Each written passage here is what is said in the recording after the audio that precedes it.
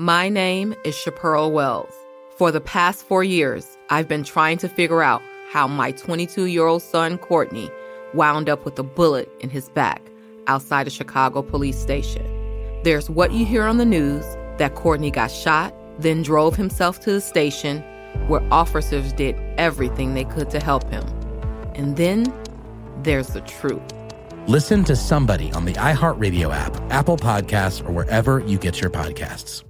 Syria isn't a country whose name is often associated with hope these days, but when I traveled there in July of 2019 to a place in the Northeast called Rojava, I didn't just find fear and violence. I found hope, a group of brave feminist revolutionaries fighting to establish a more equitable society. You can hear what I learned there on my new podcast series, The Women's War. Listen to The Women's War on the iHeartRadio app, Apple Podcasts, or wherever you get your podcasts. Hello, this is Christian Bush, and welcome to episode 9 of my podcast, Geeking Out.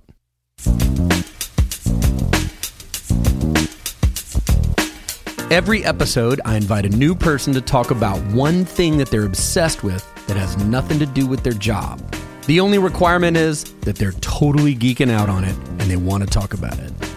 From at-home perfume kits to custom-made picture socks, from build-your-own horse barn blueprints to vintage British driving gloves. From destination birdwatching to Japanese-made cafes, tell me about what you love, why you love it, how you got into it, and what makes it awesome. Each episode is presented in 3 chapters. In Chapter 1, my guest and I will have a conversation about their passion. In Chapter 2, we play a game I call Trajan, where my guest and I turn each other on to something cool we've recently discovered. And in Chapter 3, I close the show by talking about music that I am currently geeked out on and why. I believe that curiosity is contagious and that life is better with a soundtrack. So let the geeking begin. Chapter 1. Today's guest is Rita Wilson. You might know Rita from her role in Sleepless in Seattle, or on The Good Wife, or because she produced My Big Fat Greek Wedding. But I know her because she is a wonderful singer-songwriter and one of my favorite people to be around. We even co-wrote the song that you are listening to right now, which is called Every Day. This is from her 2016 self-titled album, and you should go and buy it immediately. Seriously, push pause right now and go to iTunes.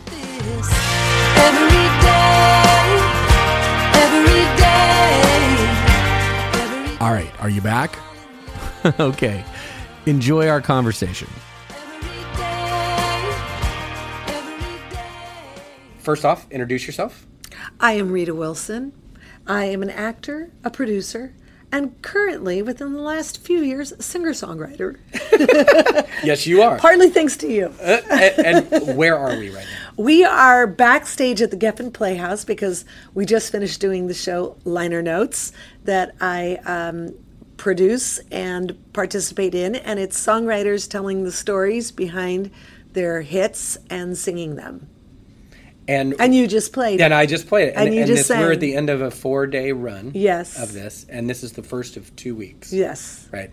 And the Geffen Theater is in the middle of UCLA. Yeah, it's the Geffen Playhouse, which is named after David Geffen, the amazing music producer and now philanthropist. And I was born and raised in LA, so this theater actually is a part of like my childhood. I used to come here to see plays. Really? When I was a kid, yes. But I think it was originally a Masonic lodge, so it's beautiful because it has that courtyard in the front, and it has, a beautiful architectural vibe. It's like old-fashioned. Yeah, it looks a little bit like a church on the outside. It does, but I think that was the whole Masonic lodge thing to it, I think. I love it. Yes. So here on the podcast, the requirement is I'm interested in hearing about something that you're geeking out on that has nothing to do with your job. Okay. So job is now off the table. Not talking about that. And what I'm interested in is kind of what you're into. And I know what you're about to say because you've already told me, but I want you to start. Okay. So this happened a few years ago. maybe about 10 years ago.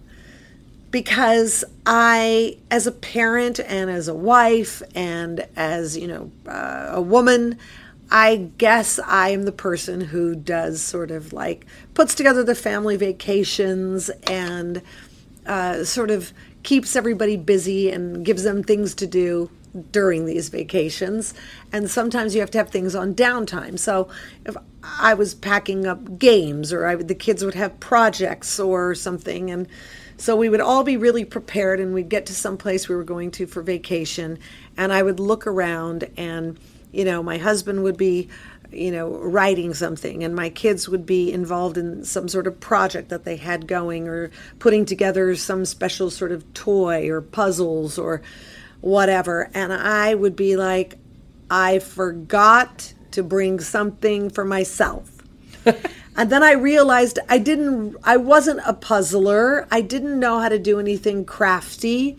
I really didn't know what to do, and it really stumped me. And so I thought, well, what do I want to do?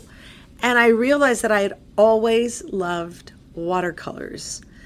And I don't know why I'd loved watercolors. I just think there's something about the texture and the opacity of them and how kind of the water. I just love the water. Except I had never painted watercolors in my life. I had never taken a drawing course. I had never done oils. I knew nothing about art. And so I came back from our vacation that year and I found an art class in watercolors. And so I was like, okay, I am going to learn how to do this. And it was crazy because I knew not one thing about it, and I don't know how to draw. So it started out super basic, like here are the paints, and here's the water, and here's how you do a thing called a gradation of color, and here's how you mix colors. And we learned about secondary colors and tertiary colors and the color wheel, complementary colors. And all of this was the educational background, and that was basically year one. And then we started doing things like painting blocks or square shapes or things that were super simple and super basic. But as I started doing it, I realized, wait a minute, if you do something consistently, you will not get worse at it. And that was encouraging to me because I was looking around at other people. Everybody was a beginner, but some people had insanely good inherent talent. And I was looking around going, well, that's not me. But what happened was I took the class for 5 years and I actually learned stuff. And a lot of the stuff that I learned was technique.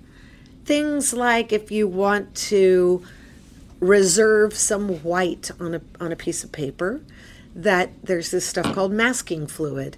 And the masking fluid is basically like something that you can put on the paper that when you paint over it, it keeps everything underneath that fluid white. And at the end of the painting, you rub that stuff off and then you have these white spots. So you could use that for highlighting, right? If you wanted to have a really big highlight. Because the thing with watercolor is you're trying to not waste all of your white that's on your paper. Because once you paint over that white, you can't get it back. I mean, there are even tricks to get the white back, but you don't use white paint necessarily to create white. So you have to think it backwards. So you have to kind of think backwards, exactly. And so then we started branching off from boxes and, kind of right. Geometric shapes into things like still life. So we would do flowers, we would do vases, we would do, whatever the teacher was setting up. We would learn how to work with shadows. But what happened was I loved it. I absolutely loved it. And now I travel with a very specific set of paints. For anybody listening out there, I like the schminky. Yes, schminky. 48 palette set, which is a super compact palette with 48 colors in it. And I like Arches cold pressed paper, 140 pound, because I like a rougher texture. And I have these incredible brushes that are portable, and they're the number, I travel with the number 2, 4, 6, and 8, and sometimes a 10, just a separate 10. But what I have found is that I can paint on an airplane. I can paint at somebody's house. We can paint on little tables. And I have girlfriends who also paint now. So when we travel together, we call it Sketch Club. And in the afternoon, after we've done a hike or we've done something cool, we come back and we get out the paints and we do Sketch Club. Now, one of the things I cannot do is portraits. I'm so bad at portraits. I took a portrait class. I was by far the worst person in the portrait class. If you were being generous, you would say oh, Rita's portraits look like they want to be Modigliani. I mean, the faces look so strange, and that's because I don't have a background in drawing or figurative drawing or anything like that. So it's art classes challenging. In high school or anything? No, nothing. But I am obsessed. So what I do now sometimes is I like to paint if you're just sitting outside and doing a landscape or something like that. But what I often do, if I know that I'm not going to be able to be in a place for, 3 or 4 consecutive days in a row, I'll photograph something and I'll paint it while I'm at that place. And then I take the photograph with me so I can continue painting it after I'm done. Oh, okay. So you refer back to the I refer back to it. And also I do this thing too where it's if I see something, and this is actually just a good exercise. If I see something, like last summer I was painting this amazing big kind of rock island, and I wanted, it was such a beautiful day, and there was kind of a weird little mist, and the sky was pink and orange, and the sea was very calm, and I wanted it to kind of reflect the colors of the sky and this rock. And I did maybe 4 or 5 of those in a row until I got it right, because I became obsessed with, nope, that sky's not right. Nope, that sea doesn't look right. And that's, you just keep doing it until you kind of get to the point that you feel like, okay, this is kind of what I saw in my head that I wanted it to be. This is awesome. Stop it. No, this explains a little bit of your Instagram. Yes. So I'm putting all of that on my Instagram. I've been wondering. Yeah, so that's what it is. I mean, it's like... Is it hard to do? I always think it's hard. I always feel like I'm starting something and I go, I mean, the hardest part is the drawing of it, the sketching of it, the proportions, the perspective, making sure that, it's balanced in a right way. And the fun part for me is the actual painting and mixing the colors and getting the colors right or the texture right or something, like that. The technique of it. The technique of it, but the sketching can take, that's the bulk of the time, sketching it, I think. And then I always get mad at myself because why am I not looser? Why can't I just do it without being so, what's the word? Trying too hard. Why can't I just be, and sometimes I just do that on purpose. I'm I have 5 minutes to paint this.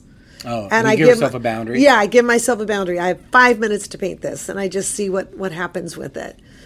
And and it sometimes like it's your just junk. It sounds like your version of golf. Yes! It's kind of like yes! You versus you. Yes, it is. It is. Do you have anything like that? What is your version of that? I don't know. I love board games. Do you? I do. Which ones? I'm a big board game fanatic. It Like- just depends on how. Do you like Risk? And, Oh well, no. There's Monopoly? In our later section, I will Yes. start you. Okay. That's what we'll do. I'll trade Okay. when we get to trade you. I'll do that. Okay, good. But so let me ask you a couple of things. All right. So, if someone was just trying to start out in this, how do they start? Like, well, if you had to recommend 3 things that they do, that just anybody could do if they wanted to do this. All right. Well, the first thing I would say is try to find an art class near you somewhere. And there's usually a lot of art classes. If there isn't an art class near you, I would try to find an art teacher that's near you. And if you can't find an art teacher, there's always YouTube. I can go There's always deep. Bob Ross. Oh, yeah, Bob Ross. But you can go to YouTube and you can just Google watercolor tutorial, watercolor portrait, and they will do time lapse of like, this is how you do it. And so I have gone deep at night into the watercolor tutorials, definitely. But I think there's always room and there's always somebody who's doing it near you. So you can always find someone, a good teacher. I mean, there's people are so creative. And actually, without taking the watercolor class, I don't think I would have done songwriting because it was so daunting to me that I knew that if I stuck with it and I stayed with it, that I wouldn't get worse and that I would learn from the people that I was working with.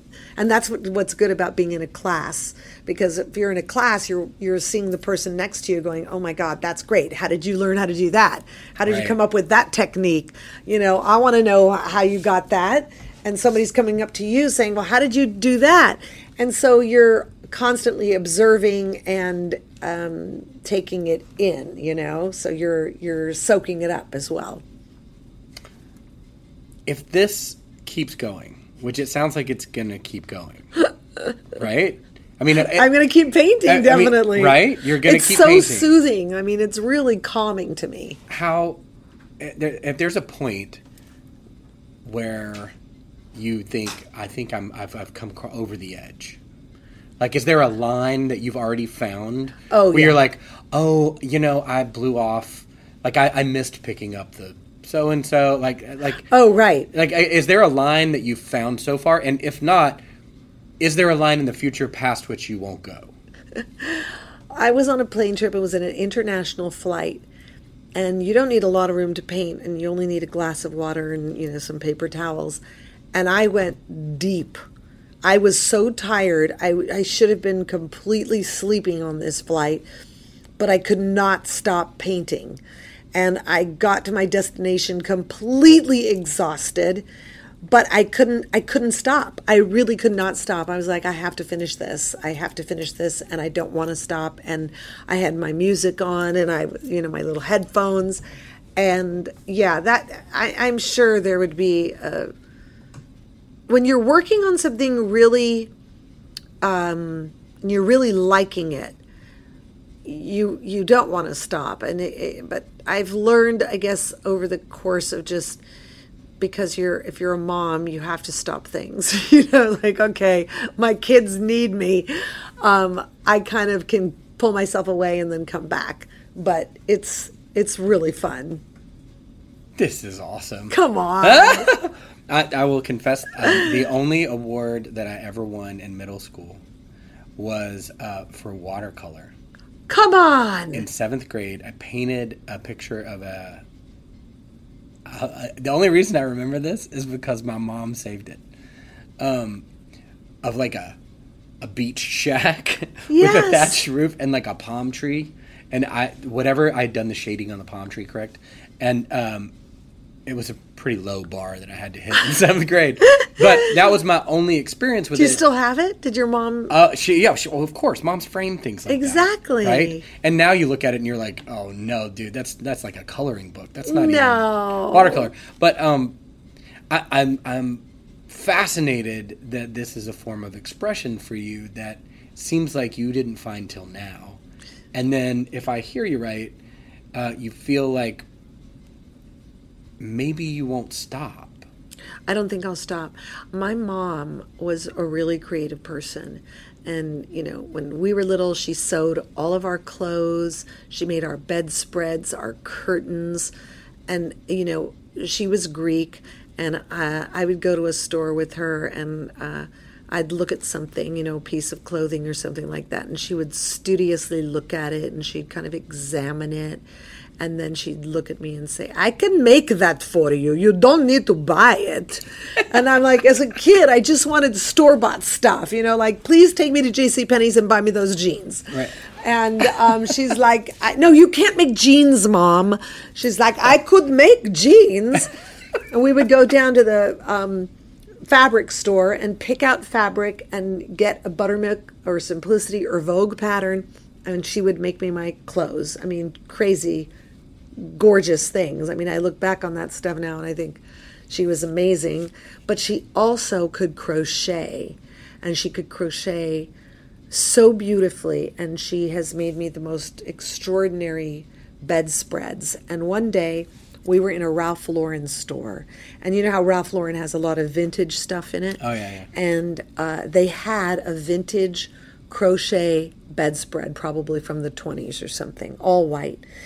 And my mom was over there looking at the crochet bedspread, and I was wandering the store, and I came back in about 20 minutes, and my mom was sitting there, and she had her hand under her chin, and she was just staring at the bedspread, staring at it. And I said, Mom, what are you doing? And she said, I'm counting the stitches because I'm going to do this pattern when I get home. It was the most intricate pattern. And she got home and she made it. I don't know how she did it. And that is what is on my bed. I mean, it's unbelievable. So I think I always saw my mom being creative and having something to do that was, something she did out of love, really, or her own creative endeavor. But, I look around my house and there's so many things that my mom made. So I don't know. I'm doing that now. I'm just painting a bunch. I'll leave them around and the kids will either want them or not want them, Have you sold any? No. Have you ever thought about selling them? No. Would you sell one? I don't know. I guess if somebody wanted one. I don't know. Maybe I got a suggestion. This is a silly one. It's pretty good. Actually, it's not a silly suggestion. I love rock posters. Yeah. Which are these, there's a whole culture of people who are these designers and printers who print posters just for one show. Oh. They do a design just for one show, and then they make it on a screen print press or something, and then they make it. That might be kind of cool. You could make a series of show posters. Wow. I like that idea. And then you don't have to sell them, but you could use them to advertise your thing. Well, like Joni Mitchell used to paint a lot on her album covers.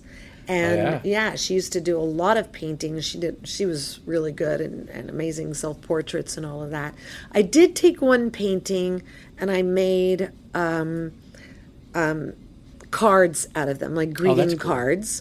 And then I did this one painting that was, I don't know if you guys know what evil eyes are. They're those little symbols in sort of Mediterranean culture that are supposed to be good luck.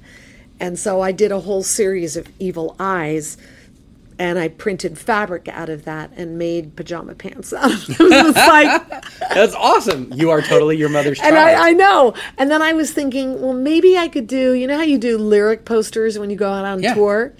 And so I thought, well, maybe I could paint my own lyric posters and then handwrite the lyrics on there. Like something like that, I think would be fun to do. I love it. All right. Okay. This is fantastic. My name is Chapearl Wells. This is the story of my son, Courtney. My name is Courtney Copeland.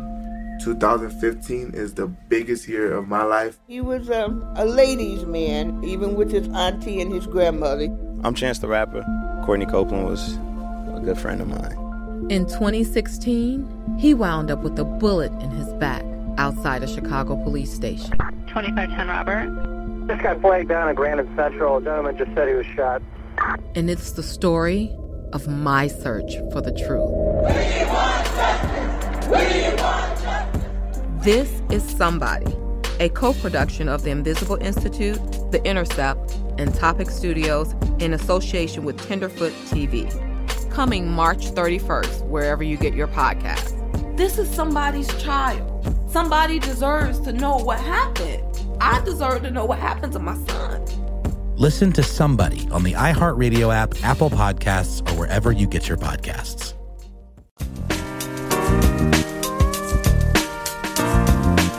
Chapter 2. In every episode of Geeking Out, I see if I can trade one thing I've discovered recently with one thing that my guest has discovered. Anything is admissible in this friendly exchange I call Trade Ya. All right, this section of the podcast is called Trade Ya. I'm going to trade you one thing I'm kind of into right now in exchange for one thing that you're into right now. It could be anything. It could be like a show you're watching on one of the services. It could be like a record you like, a book. It could be just like, for instance, the other day I suggested I found this pillow that stays cold. Oh, what's that? It's not. That's not yours. Okay, but you have to listen to the podcast. I want to hear about that. All right. So I'll start. You had mentioned this earlier in our conversation. I am into board games, and this has happened in the past 5 years, maybe. Okay. And it started very innocently, I think, as like an extension. Like Trivial Pursuit was kind of too hard, right? To some degree, right? And I came across this one called Bezzerwizzer, which was this kind of Swedish trivia game. It was Swedish design, but it's in English. Okay. And it became just a funny thing to pull the cards out and just talk to people in my house. And my kids were smart enough to try to answer. And eventually, or pretty quickly, I was like, well, do they have an extra pack? I know all the answers already. Right. So I got online and I found the website I went through was a website called Board Game Geek. Oh. But that was just where it popped up first, right? I was like, where are the extra Bezzerwizzer cards? Right. And it came up that this, and then it said, oh, and this is an award section of our highest award-winning games for each year. And I went back 2 or 3 years, and I bought one of the games. And all of these games are things like your brain just doesn't quite get until you see them. Okay. They've made apps out of some of these things, like video, off your phone. Right. But I would start you on a game called Ticket to Ride. Okay. So what it is? Good title. It's a great title. Love that song. It's about trains, and you draw destinations that you have. Right. But you don't reveal which destinations you have. Okay. And then you have a certain number of trains, and each turn you can play a certain number of trains, or, depending on what you have. And you have to have the certain cards with the right colors to get the right track allocations. But nobody knows where the other guy's going. Love this. Right? And what it is that it's a culture of kind of this Eastern European game designers. So they're from Poland. They're from the Netherlands. They're also from like Norwegian. Some of them, these game designers, or Swedish. And they have this unbelievable conservancy of rules in order to create a game that never repeats. And they've gotten better and better and better and better at it. Wow. So I'll start you on Ticket to Ride. Okay. And you just buy it. Okay. And one night at your house, you pull it out. You can play it between two people. This sounds like right up my kid's alley. You can play it between two people, or it can get bigger. Okay. It'll expand out to a certain number of people. But it's kind of like the gateway drug to what the new board game world is. Okay. Yeah, because I still like board games. I don't want to necessarily... I mean, I can only do a couple of online games like on my phone, but I don't really, I get bored with them online. I'd like to sit in a room and sit across from somebody and get very competitive. And you're going to love this. Okay, good. And then when you're done with that, reach out to me. I'll help you on step 2. Okay, good. All right, I will. So now I'm supposed to trade you something? Yeah, so now you turn me on to something that you think I would like. Okay. I would like to trade you Antarctica. The entire continent? Yes. Have you been there? Yes. Last year, we went to Antarctica with a bunch of friends, and we went on a boat called an icebreaker. And what that is a boat that actually can cruise through ice, because when you get way, way, way, way down into Antarctica, you are surrounded by ice. And one of the things that we did was we slept in the ice, because you can't put an anchor down anywhere. So your boat has to constantly be moving, or you have to be, what's the word?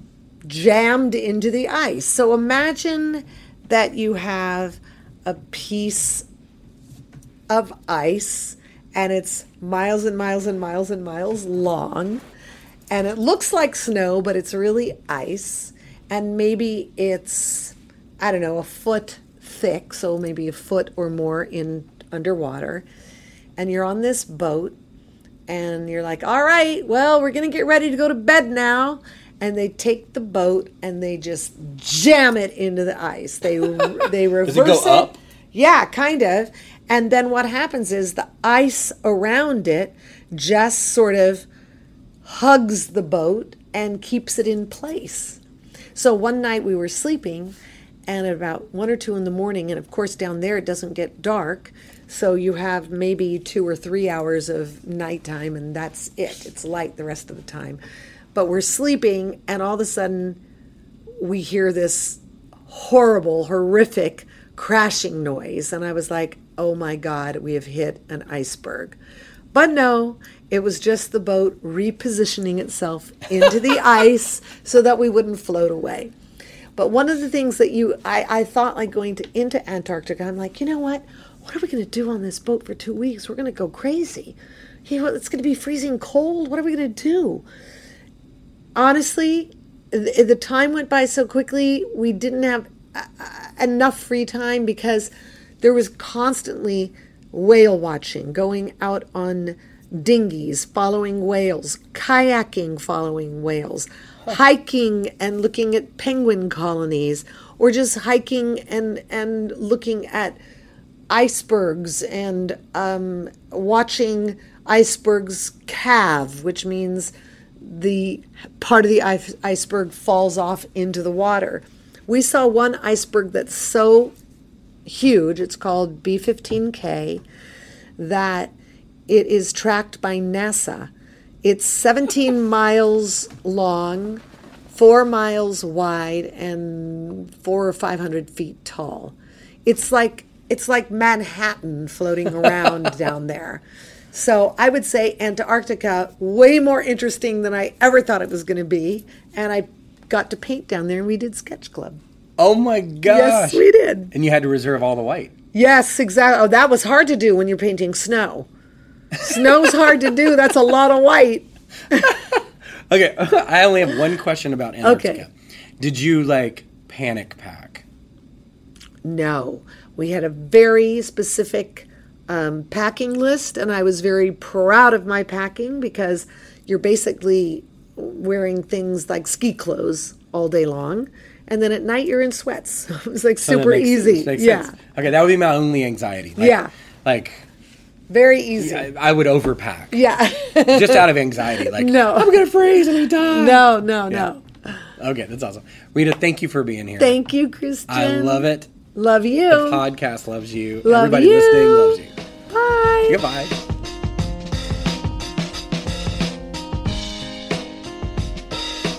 Chapter 3. Me geeking out on music. The set list, the mixtape, the sequence. Why it matters where your favorite song lives. Between the shrinking aisles that used to carry music in your favorite store to the streaming apps that flood your phone, I can see how some people might think that albums are dead and the music is in trouble.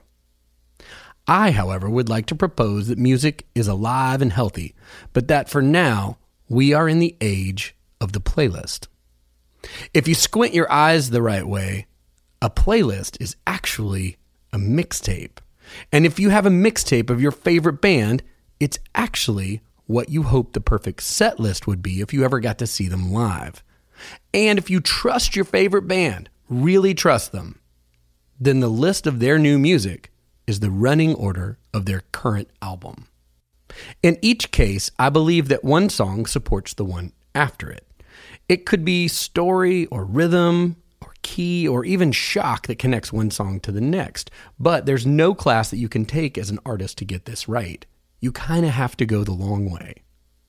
The schooling probably looks like this. You make mixtapes for every girlfriend through middle school or high school, and then one day you join a band, and then you keep changing the set list through hundreds or even thousands of shows, and eventually the PhD level of this skill happens when you make records. You pick the best songs you can, and you try to put them in the best order.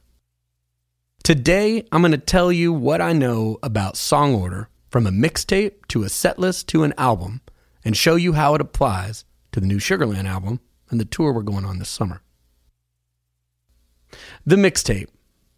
These I would make in middle school and high school to try to tell girlfriends how I was feeling about them without having to really say how I was feeling out loud. I'd try to pick one funny song, one sexy song, maybe a serious song, but definitely one as a test to see if she even liked good music. And in my mind, it was a way to see if we were compatible.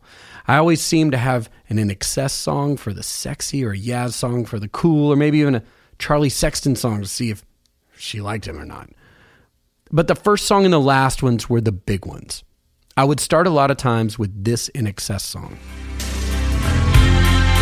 I was standing, you were there, two worlds collided, and they could never, ever tear us apart. And then I would close with this U2 song.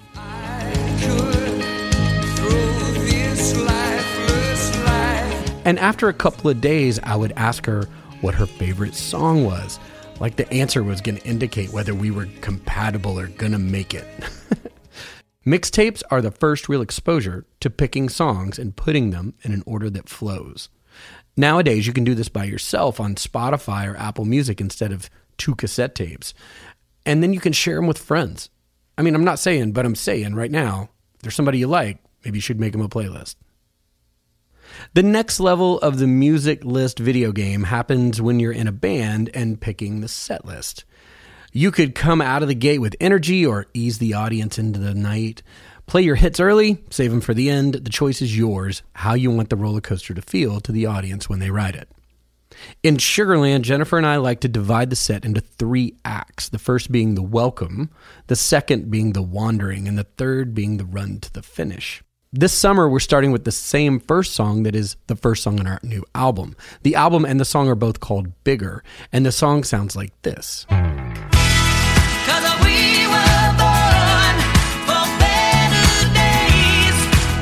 The fun part is that I stripped out some of the sounds and decided to make it sound even bigger as an intro, like this. We were born for better days. We'll find a way. And I'm excited just hearing that. I love the top of shows.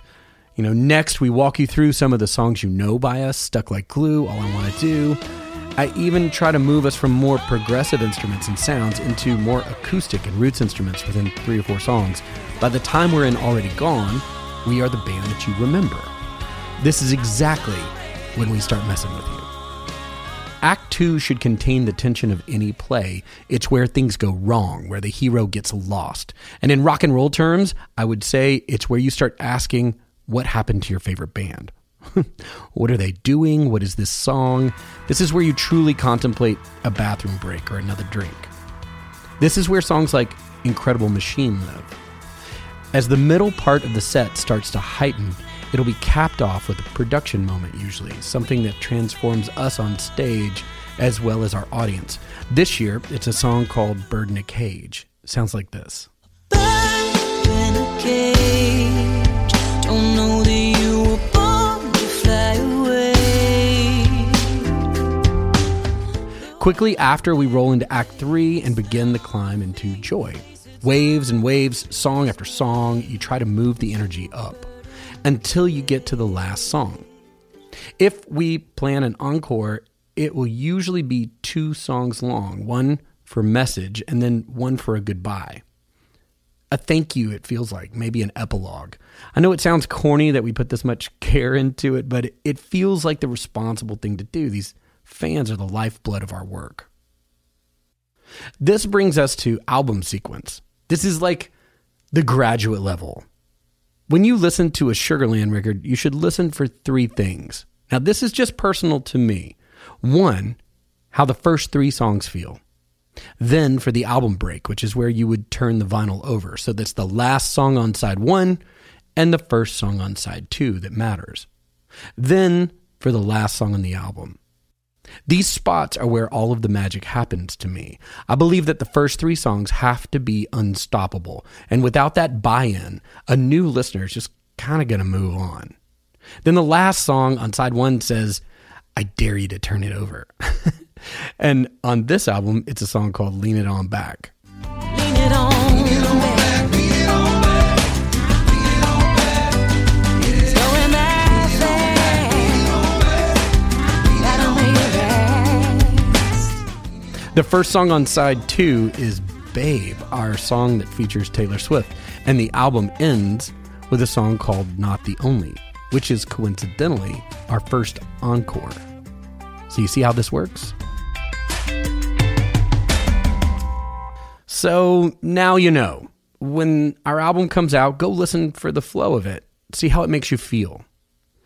And the next time you put on your favorite record or go see your favorite band, notice how much time they took to build the album or the show. And if you get the time, make a mixtape or make a playlist for someone you love. Put it in the right order. I hope you enjoyed this episode of Geeking Out, and we are all hard at work here on the next one. Are you obsessed with something amazing? Want to tell us about it? Write to us at geekingoutwithkb@gmail.com, and you might be a guest on an upcoming episode. Come find out more about me and this podcast at christianbush.com. Christian with a K. Follow me at Christian Bush on Twitter, Christian Bush on Instagram, Christian Bush on Facebook, and Christian M. Bush on Snapchat. Thanks to Bobby Bones for the opportunity to build this podcast, Brandon Bush for the editing and the soundtrack, Tom Tapley for the audio wizardry, and Whitney Pastrick for being a great producer and making this whole thing possible. This is Christian Bush Geeking Out. Thank you for listening.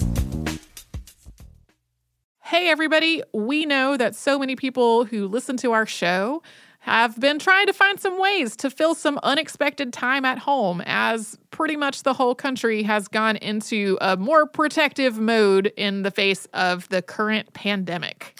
So we wanted to help out, and we came up with a list of shows that are a little lighter in tone and maybe a little funny to help kind of lift some spirits and also just provide an escape from the things that are going on. This is something we are calling our Offbeat History playlist. It is going to drop as 10 episodes into our show's feed.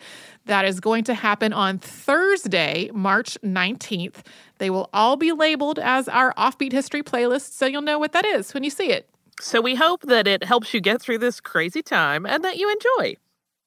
Hey, this is Annie. And this is Samantha, and we're the hosts of the podcast Stuff Mom Never Told You, or Sminty, as we like to say, a podcast about anything and everything through a feminist lens. And since we know a lot of you are staying in and maybe looking for something to listen to, we've curated some playlist of episodes for you all. Yeah, whether you're interested in delving in the history of pioneering women and female first, or you want to just podcast and chill and listen to episodes about movies and entertainment, or you just want to have a little bit of fun with topics about culture or all of the above, we have a playlist of 10 episodes each just for you. So come give it a listen on the iHeartRadio app, Apple Podcast, or wherever you get your favorite podcast.